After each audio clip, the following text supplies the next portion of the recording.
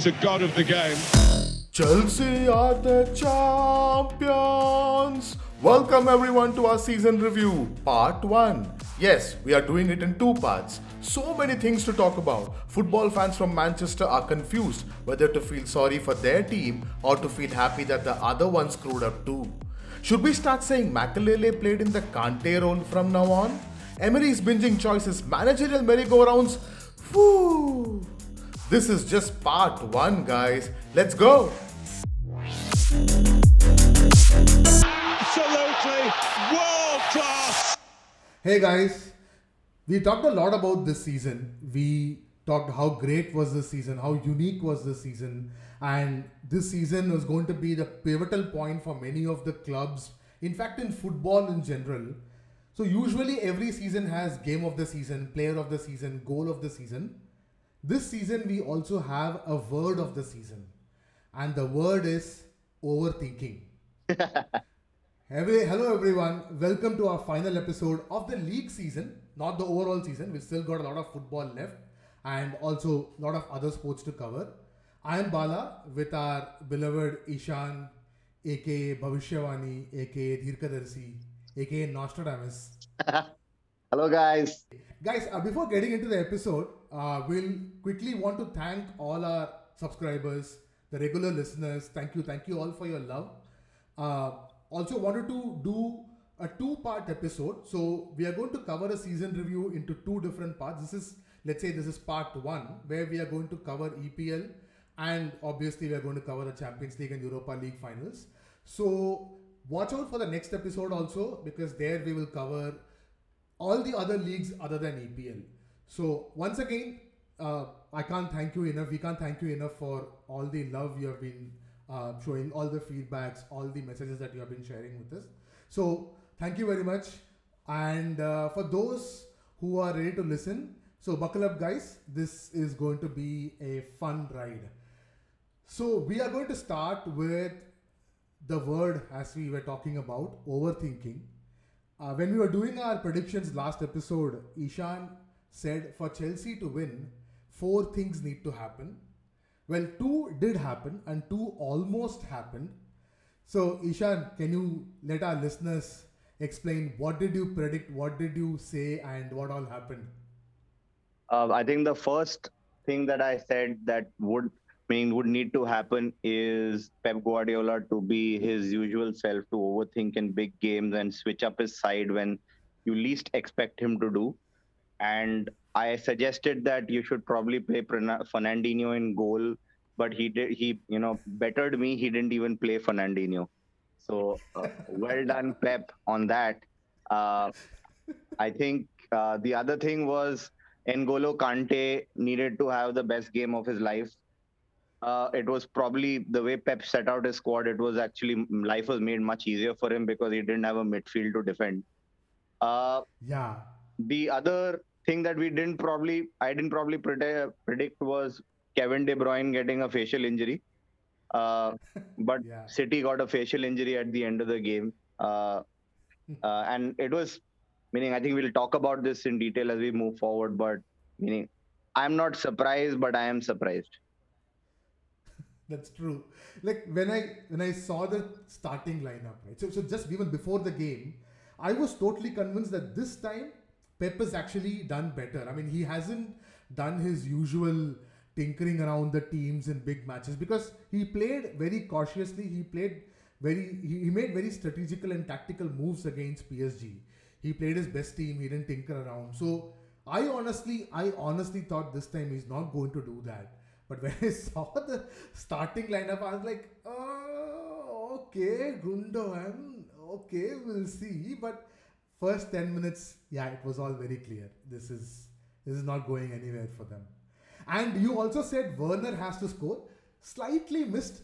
Havertz scored. Yeah. It's either Werner or Havertz actually. Werner actually did his best to not score. Actually, there was one chance in the first half, which, meaning, I think you and I could have probably slotted it in, or at least hit the target. Werner missed it, topped it. But then Kai Havertz scored a goal. He almost blew that as well, because Exactly. Edison did a suicide dive and missed completely. But what a pass by Mason Mount! Wow. What a pass. Game-changing Yeah. pass. It was a great spot. It was a great spot and a brilliant, brilliant pass. The only way Chelsea could score a goal in this season is if they leave the ball with one of their players with an open goal. And that's what Ederson did.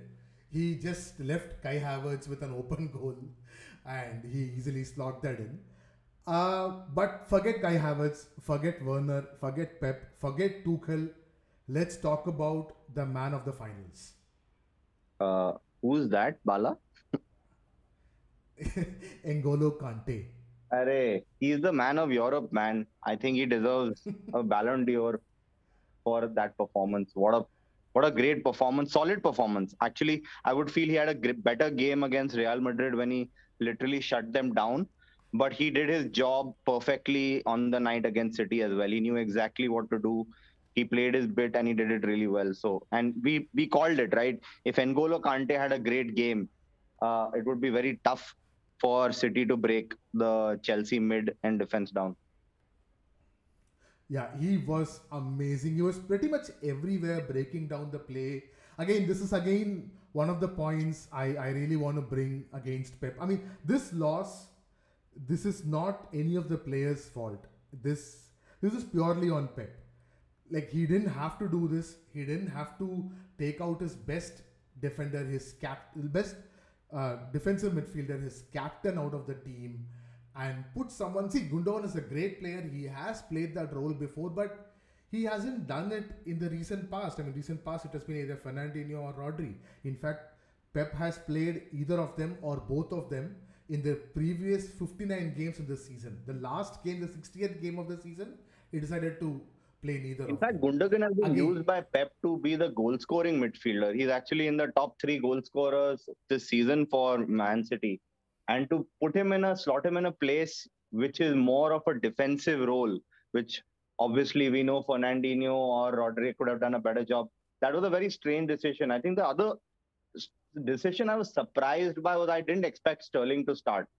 Uh, he's not had a very good season. In fact, he's had a pretty subpar season. And, I don't think it warranted a start in a Champions League final. That also interested because, I think what Pep used as reference was the last time they played, Sterling had Ben Chilwell in his pocket. Uh, but this time it was the other way around because, Sterling, for all his talents, is very predictable in his attacking, methodology. He, tries to cut you on the right and then run forward and probably cut back in. Chilwell knew that what was going to happen before it happened, and basically Sterling was almost irrelevant in the entire game. City actually didn't have a genuine chance. If you look at the stats, Mendy didn't make a game-changing save in the entire game, which is shocking for a team like City. the entire game had only 3 shots on target. Like both the goalkeepers didn't have a lot of saves to make. Ederson, I believe, made 1 or 2 very good saves.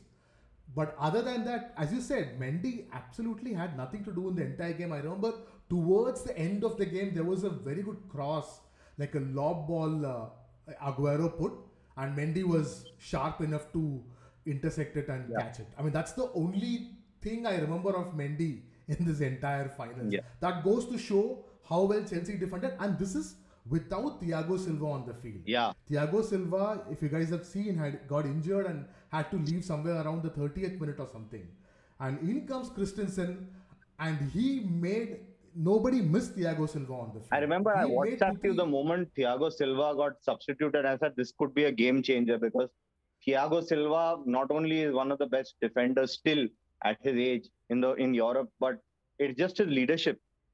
And even without him getting probably not I wouldn't call him Christensen a rookie, but a youngster to come and play, you'd barely noticed his loss. Yeah. Again, we can talk about every single Chelsea player. All of them were immense.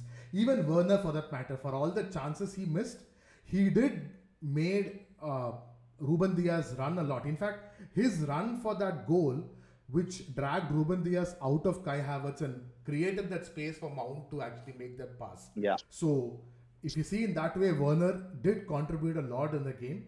So, again, great congratulations to Chelsea. I just want to put one point on Pep that again, I logged into a clubhouse room once after this game was over. I just wanted to catch the the instant reaction of Chelsea fans and City fans, what they are saying, There are how's City fans. the yeah, there are many. Okay.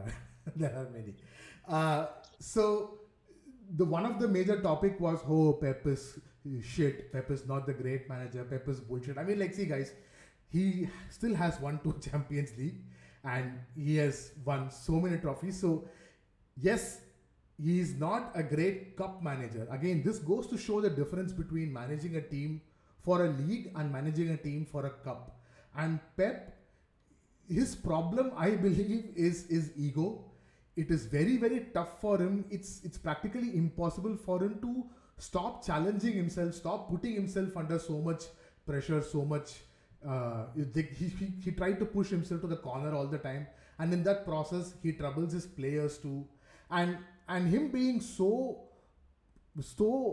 into this game, he's pretty much like a nerd. I feel that he stops to he fails to see the players as human beings. Like, to him they are like pawn pieces. He just have to move them around. So I think he really need to understand he needs that to part of put a the game. poster in his house saying "Keep it simple," because that's Exactly. all what City needed to do. Keep it simple. If they had kept it very simple, not overthought anything, just played the game that they've played throughout the season, they would have been champions.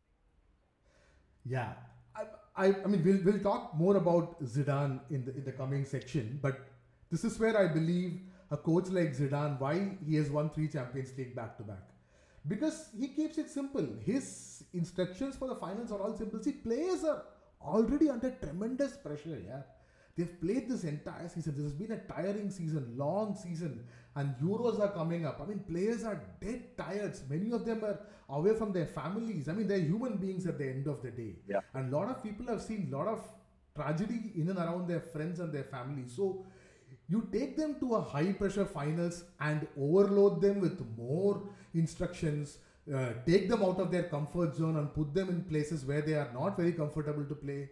Obviously, they will tend to fail. They will tend to, you're just pushing them to a stage where they they there is more possibility of failure than success. I don't know. He's trying to emulate himself. He's trying to emulate his 2011 victory because it was still considered to be one of the best victories ever. I don't know. He's just too egoistic for his own good. Anyways, enough of Pep. Yeah. Just give some love for Tuchel, for at least keeping it simple, for making sure that his instructions were very clear to his Chelsea players. I'm sure PSG is Again, feeling great congratulations to right them. now. Both Tuchel and Unai Emery. That's true. Oh yeah, I saw it. Yeah, that's brilliant. Both their ex-coaches have won European trophies. Oh, great. Anyways, congratulations to Chelsea. Great win. Let's move on to the other Manchester disappointment. Yes, yes, we will be moving to the west or the southwestern side of Manchester from the eastern side. But before going that, quick congratulations in order. Chelsea fans, congratulations. It's a great feeling winning Champions League. It's a great feeling to be the European champions. Enjoy this, savor this. And for City fans, don't worry, guys. Many clubs have failed in their first time. And the way you have played this season, Manchester City will get back to the Champions League finals within 2 or 3 years. They will And come back speaking strong. from a club that has won it 13 times, Manchester City fans, it's okay not to win anything at all. Don't worry. It's fine not to win the Champions League. Just leave it to the professionals. True. All right. Now, as Ishan was asking, we are moving on to the southwestern part of Manchester. Manchester, in general, wasn't a very happy place. They had a horrible week. At least the football fans of Manchester had a horrible week. So, United lost to Villarreal on probably the longest penalty shootout ever in an European competition. It ended 11-10, guys. 11-10. Yes, it was a matter of getting that one penalty, but you cannot ignore the fact that Manchester United wasted a glorious opportunity. Yes. I mean, by lifting a European trophy. Meaning there was so many, if you look at the game, how it played out, right? Villarreal took the game by by the scruff of its neck in the beginning, and I think Ole was surprised. And we knew this.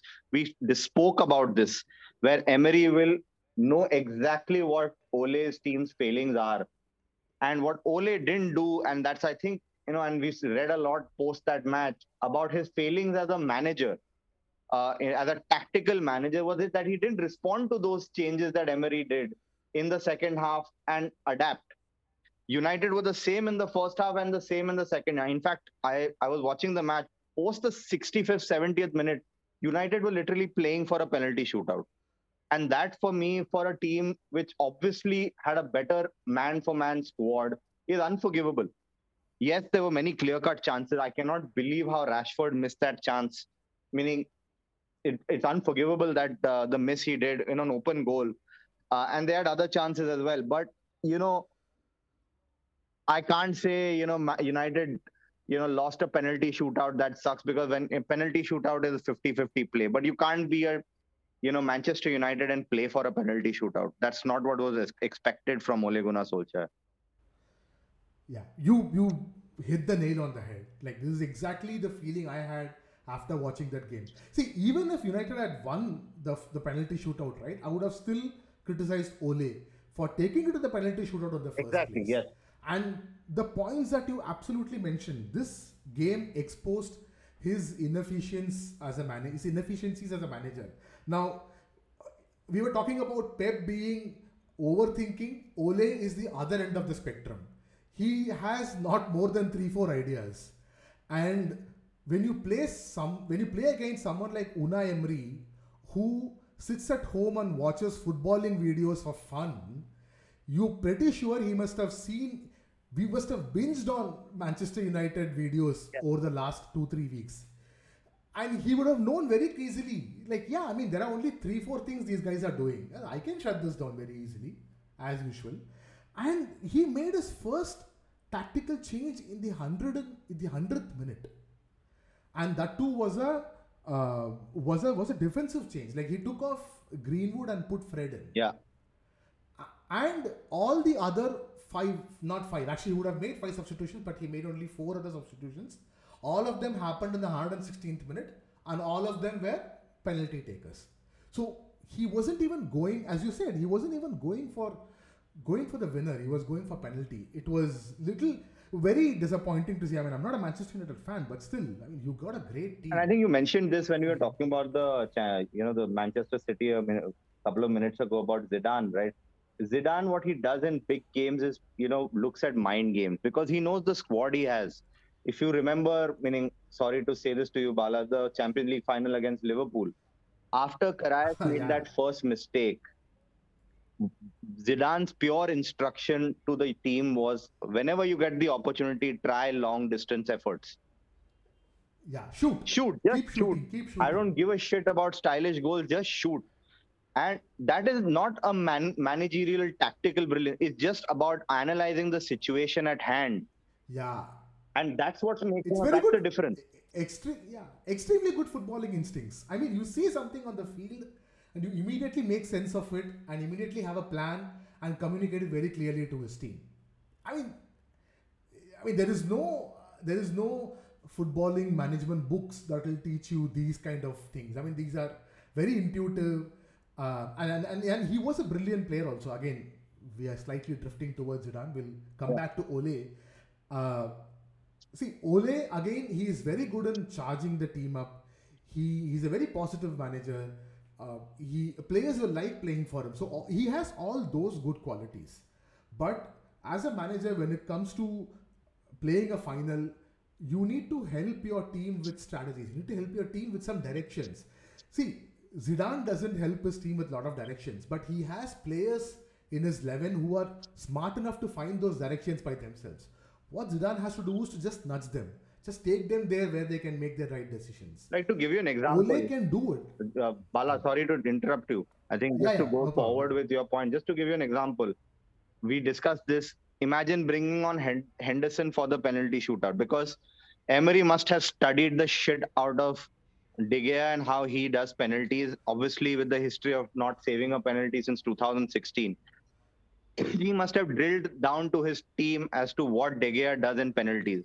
If Ole would have just thought on the moment and said, okay, I'm going to switch it up, get Henderson. Yes, it would have pissed De Gea off. But it would have stumped Villarreal because they would have not mentally prepared for Henderson in being in goal. That could have proved to be a difference. Yes, that was absolutely right. That was like Ole didn't do anything. There was no tactical changes. He didn't even switch the players around. Like I was telling, right? Like when I was watching the Champions League finals, Tuchel switched Werner 3 times in the first 20 minutes. Yeah. Yeah, some people can see it as overdoing it, but Ole was doing nothing. Like there needs to be a balance. But Ole really have to work on his tactical side, or at least get someone in your coaching team who's good at these tactics. That's what Alex Ferguson did. He's not a great tactical manager, but Alex Ferguson, what he will do is he'll find tactical coaches who will give those tactical knowledges. Yeah, He will charge up the team. he had Carlos Queiroz for a long time, who was the tactical genius. Then he had Mike Phelan as well. So Yeah. those all helped. But I think Ole, and we discussed this in many podcasts, has reached his cap. This is the best he can do in terms of his managing capabilities.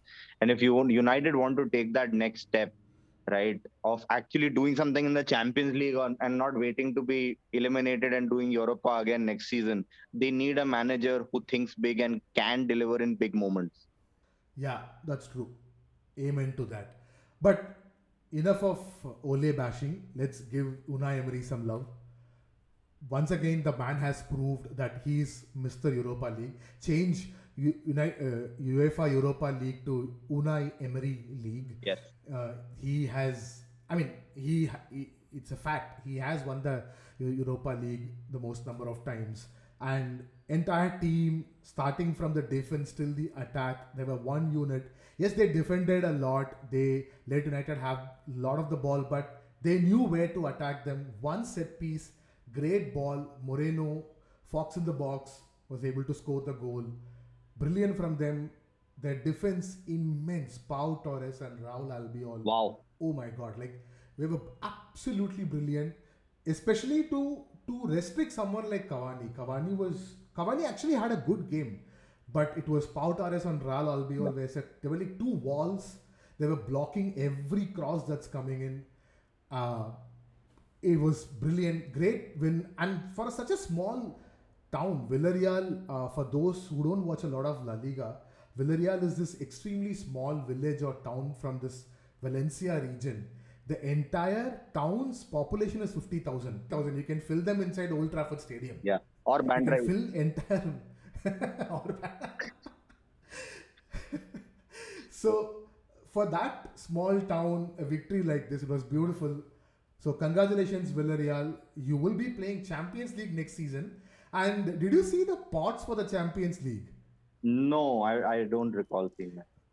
So, just to apprise everyone, so pot 1 in Champions League has Chelsea, Manchester City, Villarreal, Atletico Madrid, Bayern, Sporting Lisbon, Lille, and Inter. Oh, Jesus Christ. Guess who are all in pot 2? Must be Madrid, United. Juve, PSG, Barca, Madrid, Sevilla, United, Liverpool, Dortmund. Oh my goodness gracious. And the teams that will be in pot 3 and pot 4 are Atalanta, Ajax, and then you have Atlanta, Ajax. Who else is missing? Who else are missing? The big ones. Milan. Yeah. So AC all Milan. these clubs are missing in AC Milan. So they are all waiting. No wonder Juventus, Barcelona, and Real Madrid are pushing so hard for Super League to get disqualified from next season. Yeah. But Great. yeah, great European season comes to an end. Again, congratulations to Villarreal fans and Chelsea fans. Congratulations to you guys. Now, moving on to the news, or I would say the barrage of transfer news, especially managerial merry-go-round across Europe. Just to give you a simple idea on this, guys. Bundesliga already have 8 managerial changes. La Liga, we have 6. There is 12 in Serie A. 12 out of 20 teams in Serie A. It is just insane. And today is 2nd June, Wednesday, 10:45 a.m. If we had done this podcast, recorded this podcast yesterday, we would have missed one more, which is probably the biggest one of all. Carlo Ancelotti is the new Real Madrid manager, come back for his second term. So we'll start with that since that's being fresh in our mind right now. Ishan, good appointment, bad appointment, okay appointment? I'm a big fan of Carlo Ancelotti, and I completely believe that Everton was never a profile that fits Ancelotti's resume. So I think the moment he got an opportunity to come back to Real Madrid, I think he quickly made that decision. I think that decision from Madrid reaching out to his agent to him confirming it was, I think, under 24 hours. He obviously had a very fond of Real Madrid. He has had, he's part of one of Real Madrid's greatest ever memories. Uh, but I think why this appointment is a very strategic one for Perez is especially post the fire that Zidane released uh, post his leaving, a silent Zidane. I think that letter, open letter that he published on AS was more words than he said in both terms as a manager combined. And I think just to put out the fires, to quell all the angst, all the fans and the players, have I think Ancelotti made sense because the players loved him. I saw a tweet where Cristiano Ronaldo sent him a message to congratulate him on his coming back. Ronaldo was a big fan of Ancelotti, and a lot of players uh, who were at Ancelotti's Madrid are still there now. But what is tricky is, fans like me and a lot of other fans were expecting this to be a radical new project for Real Madrid because it's an end of an era. We needed somebody who would, put in the brakes for all the elder statesmen of our team and switch it up, focus on youth, get some new interesting players, etc. Ancelotti, I don't know. He's always had success in established teams. That's an argument we give with Pep as well, right? He's always moved to teams that are already winning, and he just makes them better. Same with Ancelotti. This scenario is way different from the team he got or inherited from Mourinho's team. Uh, he will obviously have a lot of, financial restraints. He might not be able to bring in the players that he would want to bring in. But Ancelotti is the kind of guy who will smile and do his job and get on with it. But beneath that, everyone also needs to understand he is a fierce competitor. He was one of the great players of AC Milan, and the great Milan teams of the 80s and 70s. And you don't become that without having any tenacity. So don't get, disillusioned by his charm. He wants to win. And that's why he realized that, Everton probably was a new project, but winning would probably take a longer time. And then they finished 10th. So they're not going to be in Europe anyway. So I think it made sense. What I found interesting was Conte, right? I think Conte, I thought, would be the one who would join Real Madrid. But then I looked back and said, Conte, every club he's gone to, he's moaned about not having the finances to bring in players he wants. He did it with Inter even when they dominated Serie A. Madrid cannot afford transfers. So it would have been the wrong choice to get Conte right now because from day one, crying would start. Yes, we might have ended up winning things, but still. So I think in the larger scheme of things, Ancelotti makes sense.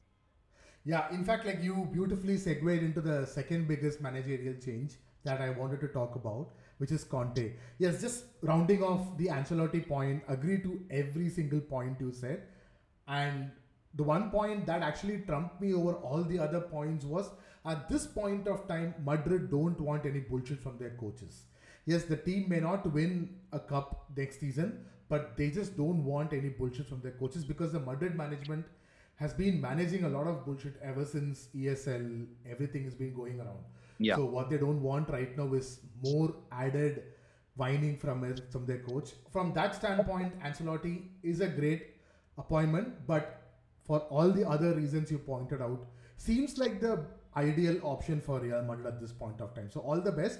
But yes, moving to in Antonio Conte, as you guys all have noticed that he has resigned, or not resigned actually, he was officially quote unquote fired by the Inter board, and they've actually almost, I don't know whether they have actually signed Inzaghi, but it believes that he's going to be the new Inter coach next season, which is Simone not Pippo Inzaghi. Inzaghi. Yeah. Simone Inzaghi, not Pippo Inzaghi, Simone Inzaghi. So he is left Lazio, and Lazio are yet to find their new coach. Now coming back to Inter, now what happened with Inter is, one can ask like why they just won the Scudetto after like 10 years. They are the successful side. They won it at a canter. Things should be positive for them, but why Conte has to leave? That's because of Inter's financial condition right now. They are in a rut right now. They have to sell players. They forget about buying players. They have to sell players of worth about 80 million, 85 million pounds or euros. I don't know exactly. So to balance their books, because Inter's owners are a Chinese consortium, and the Chinese government have told that consortium to disinvest their foreign investments. So Inter had to make these tough choices. So Conte is gone. Simone Inzaghi is pretty much in. And just to quickly talk about the other changes that has gone, Pirlo is no more Juventus' coach. Allegri is their new coach, and this has been made official. Even Juventus sporting director got fired. Roma, we all know Jose Mourinho is going to be their new coach. And we have the other changes, for example, Hansi Flick what is is- going to be the new Germany manager. Coach, not manager. So Hansi Flick has left Bayern for Germany, which means Nagelsmann has left Leipzig for Bayern. Marco Rosa has left Mönchengladbach for Dortmund. Like you're talking about the merry-go-round within the Bundesliga in itself. And again in Serie A, we talked about all those managerial changes. Gattuso, Napoli's manager, has moved to Fiorentina. So it's a big merry-go-round, guys. Like if you had gone to some remote place sometime in April with no connection, absolutely no internet, nothing with the outside world, and you come back in August and switch on your TV and watch a European League game, you could all get confused because you don't know who's managing which team right now. It's going to And be I think there are going to be way more changes than what we have right now. In fact, as of meaning couple of hours ago, there were reports that Pochettino is asked to leave PSG. yes. Pochettino is a very interesting personality. I think he's a great manager, but he has the worst timing. Why would you want to announce this after Madrid has announced a new manager? See, Madrid won't take any panga with PSG because they have one player they want from there. So Madrid would have never aggressively gone for Pochettino unless he said, I want to quit. He could have just done it a week earlier. Yeah. We could have probably got Poch. But no, he wants to wait till all managerial positions and big clubs are closed, and then he will say, I want to switch. Which means the only possible openings for him, I think, are going to be back to Spurs, which is a bad move for him career-wise, or if United get rid of Ole. Yeah. But not too many options. He could have had a lot more options if he had done it a little earlier. Obviously, we don't know for a fact he might leave. But if he said so, a very good sources have come out with that information that he has stated that his desire to leave. So, meaning, where will he go? Yeah, I mean, again, it's not very clear. In fact, the PSG board have come out and confidently said that Poch will be our next. I mean, Poch will be the coach for our next season. It'll be very difficult to take a manager or a player out of PSG. We have seen that over the last 3 years. They are very, very shrewd when it comes to player transfers or manager transfers. But yeah, what if Poch makes it difficult for PSG? We don't know. So we'll have to wait and see with the Poch thing. But again, it's a very weird way.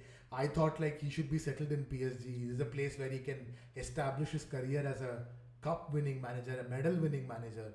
Not sure why does he want And to. don't forget, he was a captain of PSG as a player. Yes, he was a captain of PSG, and he was well liked and well respected too, if I'm not wrong. Yeah.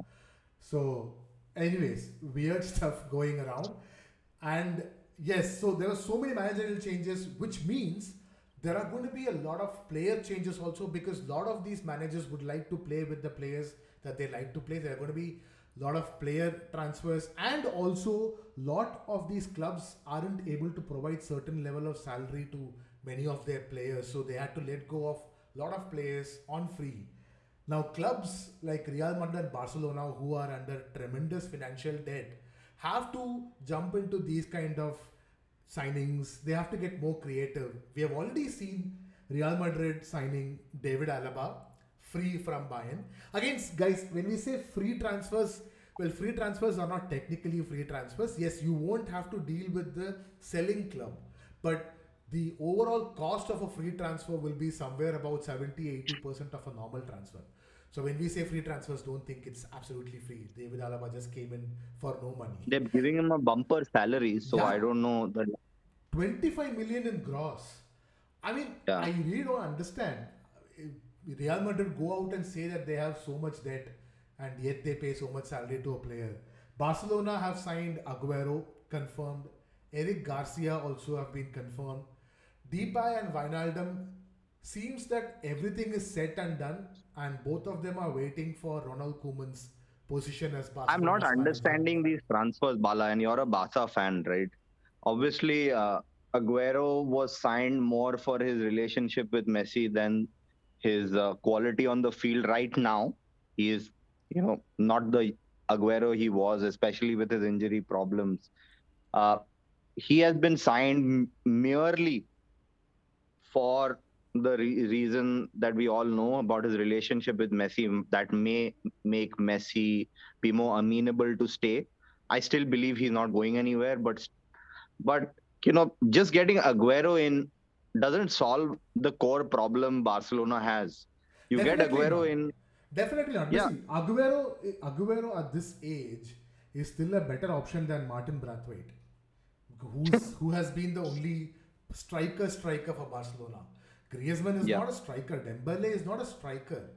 They are not strikers. So Aguero at this stage is still a better chance. I mean, he's probably the best available option for Barcelona with them having no money to sign. There is that literally no other option. What I believe is his relationship with Messi was an additional factor, but a major factor. It's a major additional factor. It's not the only factor, I would say. So it makes some sense. But yeah, I wouldn't have expected Barcelona to make this signing 4 or 5 years back. But that's where they are as a club. Financially, that's where they are as a club. They can't go out and sign a Haaland right now. They can't go out and sign an Mbappe right now. It's impossible for Barca to do that, at least for the next But 1 or 2 seasons. what's funny is that Barcelona are not selling anyone also. No, they want to actually. I mean, what I heard again, what I read. This is how Want is different from Yeah. can. See, the one major thing is they are renegotiating the contract with Messi.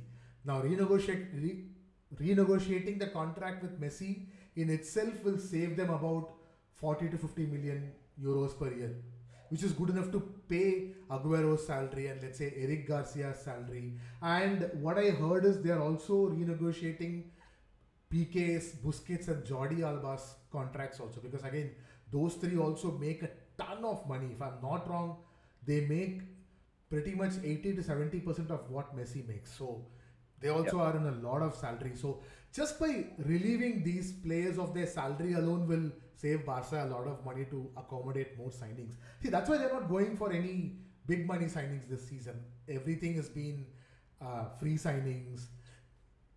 Areas in the squad where they need some more Reinforcement. Thank you very much. Areas where they need some more reinforcements. So, on that sense, those signings at least make sense to me. Do you see? I think just before we end this, do you see Koeman staying? It's not very clear. It purely depends on Xavi's decision. But Xavi is a very smart guy. This is not the right time for him to come into Barca. If he comes in, then I will be very. I would say I will be a little scared because things might go down south and it might end bitter, like how it ended for Lampard with Chelsea. This is not the right I time think for Xavi. Xavi's taken note from what happened to Pirlo and then renewed his contract with his club right now. Yeah, and Xavi, I mean, I don't know him personally, obviously, but what I have seen him as a player, as a captain for a long time, he is actually a very smart person. I mean, He's much smarter in taking decisions. So hopefully he won't come this season, and hopefully, and Koeman deserves another chance. Yes, he screwed up, but you will have to understand the circumstances he became the manager. So Yeah. you can give Koeman one more season. See, he did win a cup. He did win Copa del Rey. So Yeah. that has to add something to his credibility. So I would say give him one more chance, give him some more players, and see. See if he screws up again mid-season, if Barca are still not fighting for the top of the league, then yeah, by all means fire him and bring someone else. I don't have a problem. Man, I mean, to end this, I think if Barca needs to get rid of Deadwood, get Conte. Let's quickly talk about one more news, which is the Copa America. Like people are more concentrated towards Euro. Yes, obviously more focus is on Euros, but Copa America is also happening. It was supposed to happen in Argentina and Colombia, but both Argentina and Colombia are out of the contention to host the competition because of COVID cases. But the South American Football Federation chose another country, which is basically one of the red list countries when it comes to COVID, Brazil, to be the host. To be very honest, I'm not very sure this tournament is going to even go ahead. It could get cancelled in the next 1 week. But hopefully, we'll see. For the sake of football, we'll see if it goes ahead. Now, to round off this episode, guys, we're going to quickly review our English Premier League season. As we said last episode, we are going to talk about our choices for the following categories. So let's get right into it. Let's don't waste any time and get right into it. So we'll start with the top 3 squad recruitments. Ishan, what's your choices, top 3? Oh man, this is tough. Lingard for West Ham. Okay. No, I'm not talking about a player. I'm talking about as a club, their recruitment. Oh, as a club who did well in the transfer season. Yeah. Okay. I think Everton did well Okay. in terms of the squad that they got by the, I mean, at least in the beginning of the season, they were playing Agreed. really good football. Agreed. They fell by the wayside post New Year, but you have to give them in just in the how the squad is built up for say next season. They got a pretty strong squad for a mid-table team. So I would say Liverpool. Sorry, Everton. What am I saying? Everton. Who did more? Like a lot. I think Newcastle did pretty well in their recruitment as well. They made some very smart signings, which kept them afloat. And in fact, they were pretty good at the end of the season. They got a couple of good games done. Who else? Did City do any recruitment? Ruben Diaz. I- Nathan Ake. Nah, it didn't. I think I would just give just because I'm a fanboy. I would say United for Cavani. I have West Ham, Leicester, and Man City. I've put them because some of their signings were really good and they didn't come good also. I agree to an Everton point because at that time all those signings looked really good, especially Alan, Doucouré, James. All those signings made a lot of sense. Okay, moving on to the next topic. Top 3 players, top 3 transferred players. You go first. Okay, for me, Souček, Thomas Souček. Now, Souček technically came in as a loan signing last winter transfer, so they made it a permanent signing last summer. So I'm going to go with Souček, Ruben Diaz, and Wesley Fofana. Fofana, bro, what a player! What a season he's had. I would go with Cavani, Ruben Diaz, Okay. and let me think. It's a thing between Fofana and actually fuck it. I'll give it to Fofana because he's just been so solid as a player this season, and yeah, Fofana. And congrats to Leicester for finding talents from. They have this knack of finding talent from League One, League Two French teams. They are very smart in that. Like Kante, Mahrez, Fofana. There are tons of examples from there. Okay, top 3 managers, coaches. My choice is David Agreed. Moyes, I'm saying Pep Guardiola, and Brendan Rodgers. and Brendan Rodgers.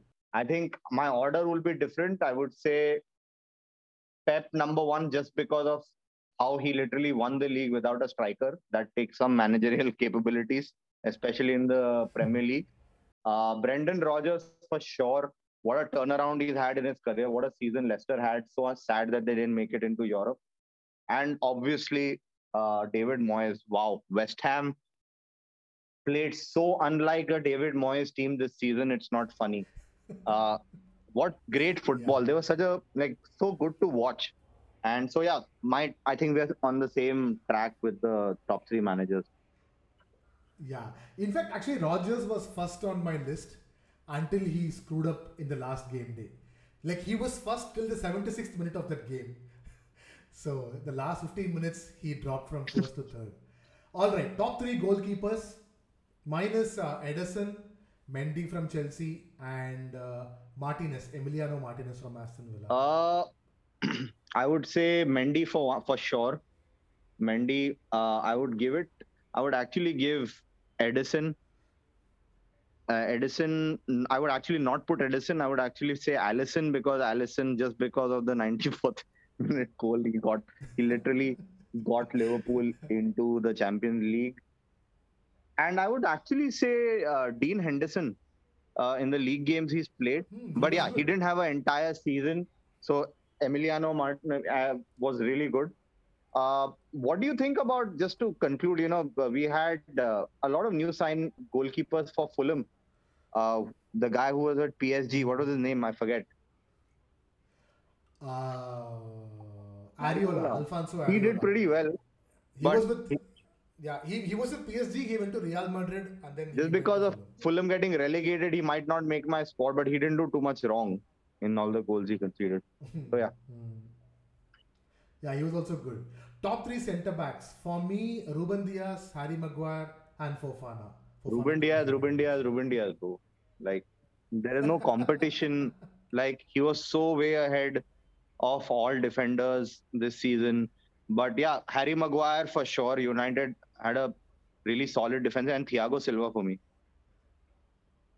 Oh, yeah. Good choice. Top three fullbacks for me: Luke Shaw. I'm still putting Trent Alexander-Arnold and Kyle Walker. No Trent for me, man. Which one? No, Trent did well towards the end. He was really good. He had a rough patch in the middle, but towards the end, the last 10-12 games, he was really good. I think it would be when Liverpool had Luke Shaw and Ben Chilwell. Ben Chilwell had a great season as well. Ben Chilwell and Trent might not be there. Yeah, I think I'll just give two. I don't have a third, I think. Okay, perfect. Top three midfielders: Bruno Fernandes, KDB, and Gundogan. KDB for sure.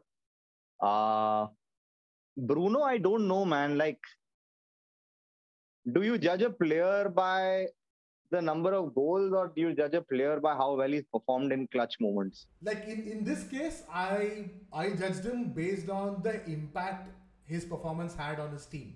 That was my yard scale, I would say. I would say, okay, so then I agree. I would say KDB, Gundogan, and Tielemans. Tielemans, very interesting. Yeah, very interesting. I can see we can make a case for Tielemans. Brilliant. Top three forwards. I think this was pretty straightforward for me. Kane, Salah, and Foden. Foden? Yeah, I thought Foden was brilliant, man. I really think. But Foden is not like a forward. He plays in the wing. I mean, he can play in the wing, and he played number 9 also. He played that false number 9 also, thanks to Pep. Yeah, so for me, it'll be Kane, Cavani, Vardy. Kane, Cavani, Vardy. All three goal scorers. Prolific goal scorers, I'll have to say. Yeah. Okay, I have put 3 players to look out for next season.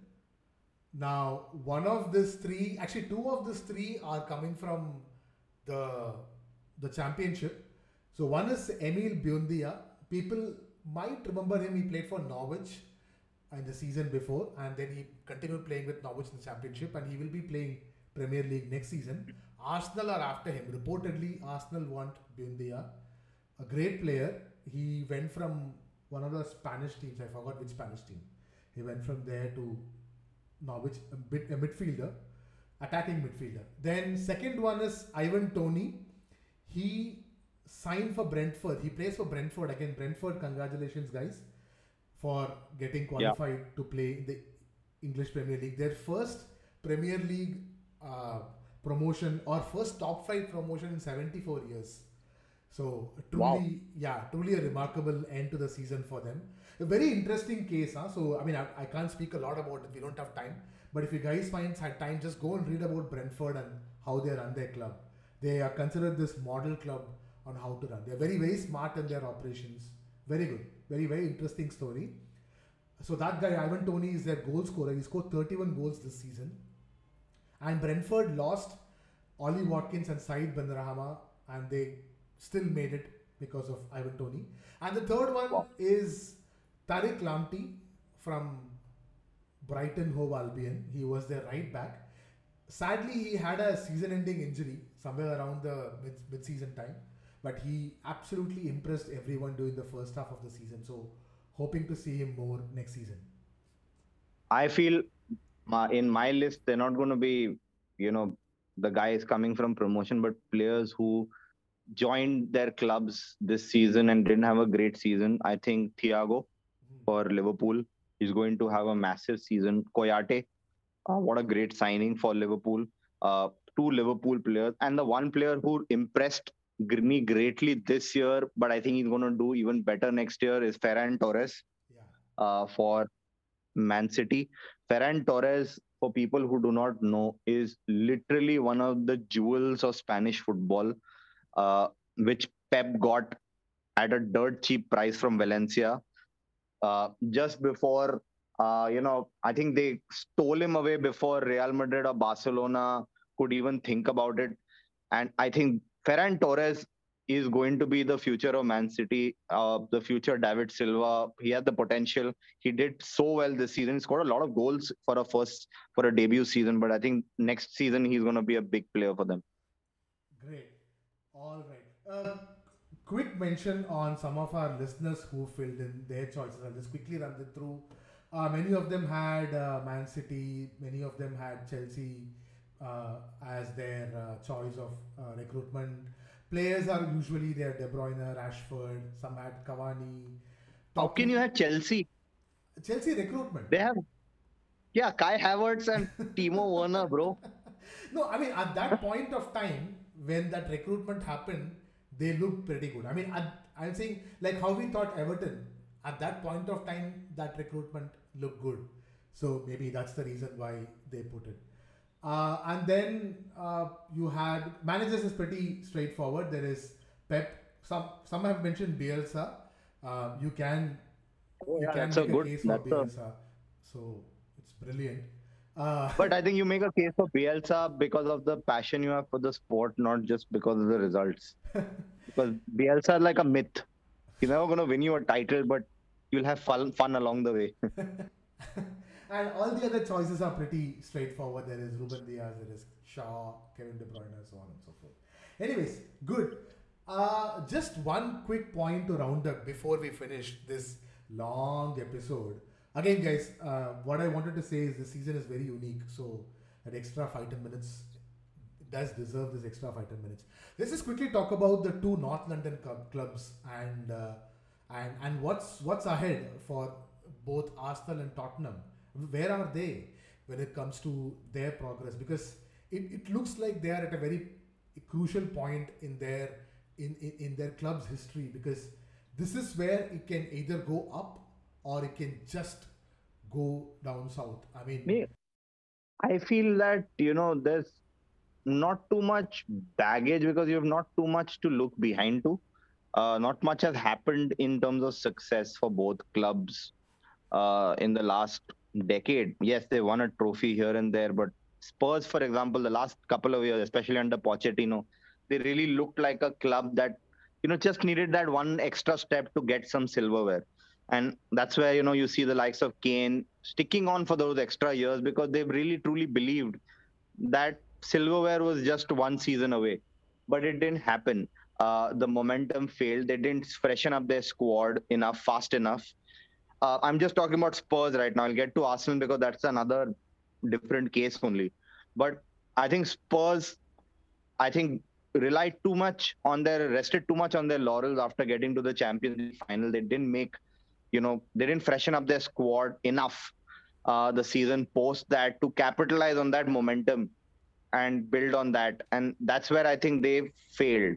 So what is the next objective for Tottenham? Is it going to be maintain European status, or is it going to be fight for silverware? Now, those are two very different perspectives in terms of the managers you get in and in terms of the budget you need to allot to that manager to bring in the players required. Uh, do they have the capabilities? Daniel Levy is a shrewd guy. He does his business well. And historically speaking, Spurs have made really good transfers. So I have full faith that if they choose the aggressive angle about going for silverware, they need a new manager and they need an aggressive manager. A guy who might be short term, who would give you like one season and one and done kind of season, but that season will be all going all in, aka Conte. You never know. Uh, or you're looking for a long-term project like a Pochettino could have been, where you bring in the youth, grow those players, and then hope for glory in the next 2 or 3, 4 years. Now coming to Arsenal, I am dumbfounded with how Arsenal operates as a club. I seriously, and I mean you can add to this because I really don't know what their angle is, man. Like I don't know what they want. Do they want top four? Do they want Europe? I don't know. So at least one thing right now looks certain for Arsenal is they do want to stick with Arteta, which in a sense I would say it's good because you want a certain level of continuity, and Arteta still brings a certain level of assurance to the players and to the fans. So they want to stick with Arteta and they want to support him.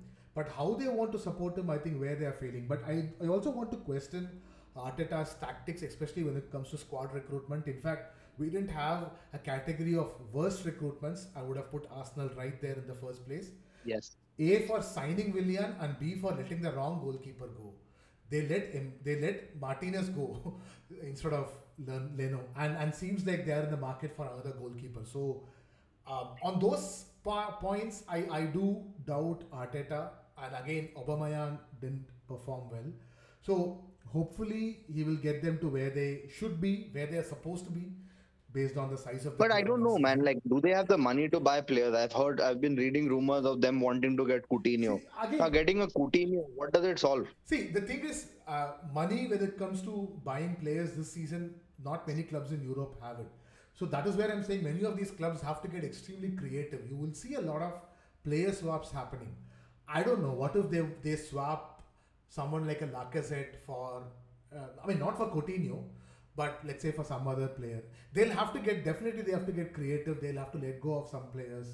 They'll have to loosen their purse strings and go for like players like Buendia. I was just saying players like Buendia who might not cost you much, not a proven talent, but can be developed. So hopefully they'll do that right, because the flip side of doing this is the fall will be very, very bad if you don't get it right.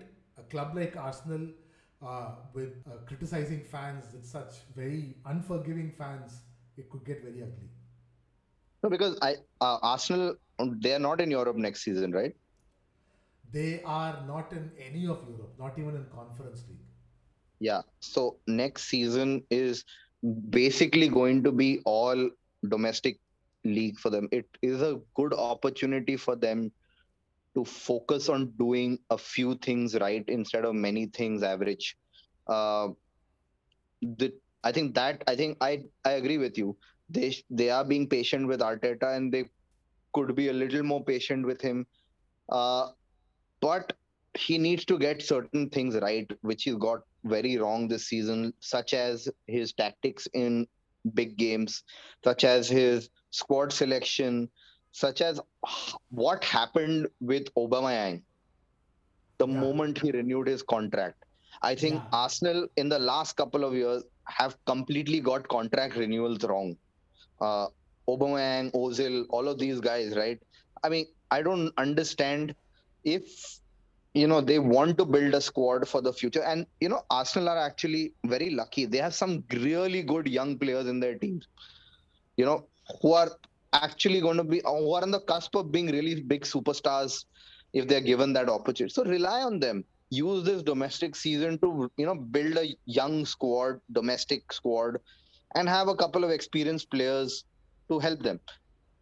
If they do that, I think that could be a strategy that could keep them solid next year. But it's still going to be very tough for them to compete, because without Europe you're not going to get the best players even if you have the money. Now if you're even playing smart, why would say, like, I'm giving a not happening, but like a player like Wijnaldum who's seen success might go on the cheap to a bigger club to see more success. Like Thiago Silva, for example, moved from PSG to Chelsea and won a Champions League. Yeah. Older players, tenured players whom you might get on the cheap would want one more chance at glory. Will they get that at Arsenal? I don't think so. Valid points, great points. And listeners, we have discussed a lot, but it is not over.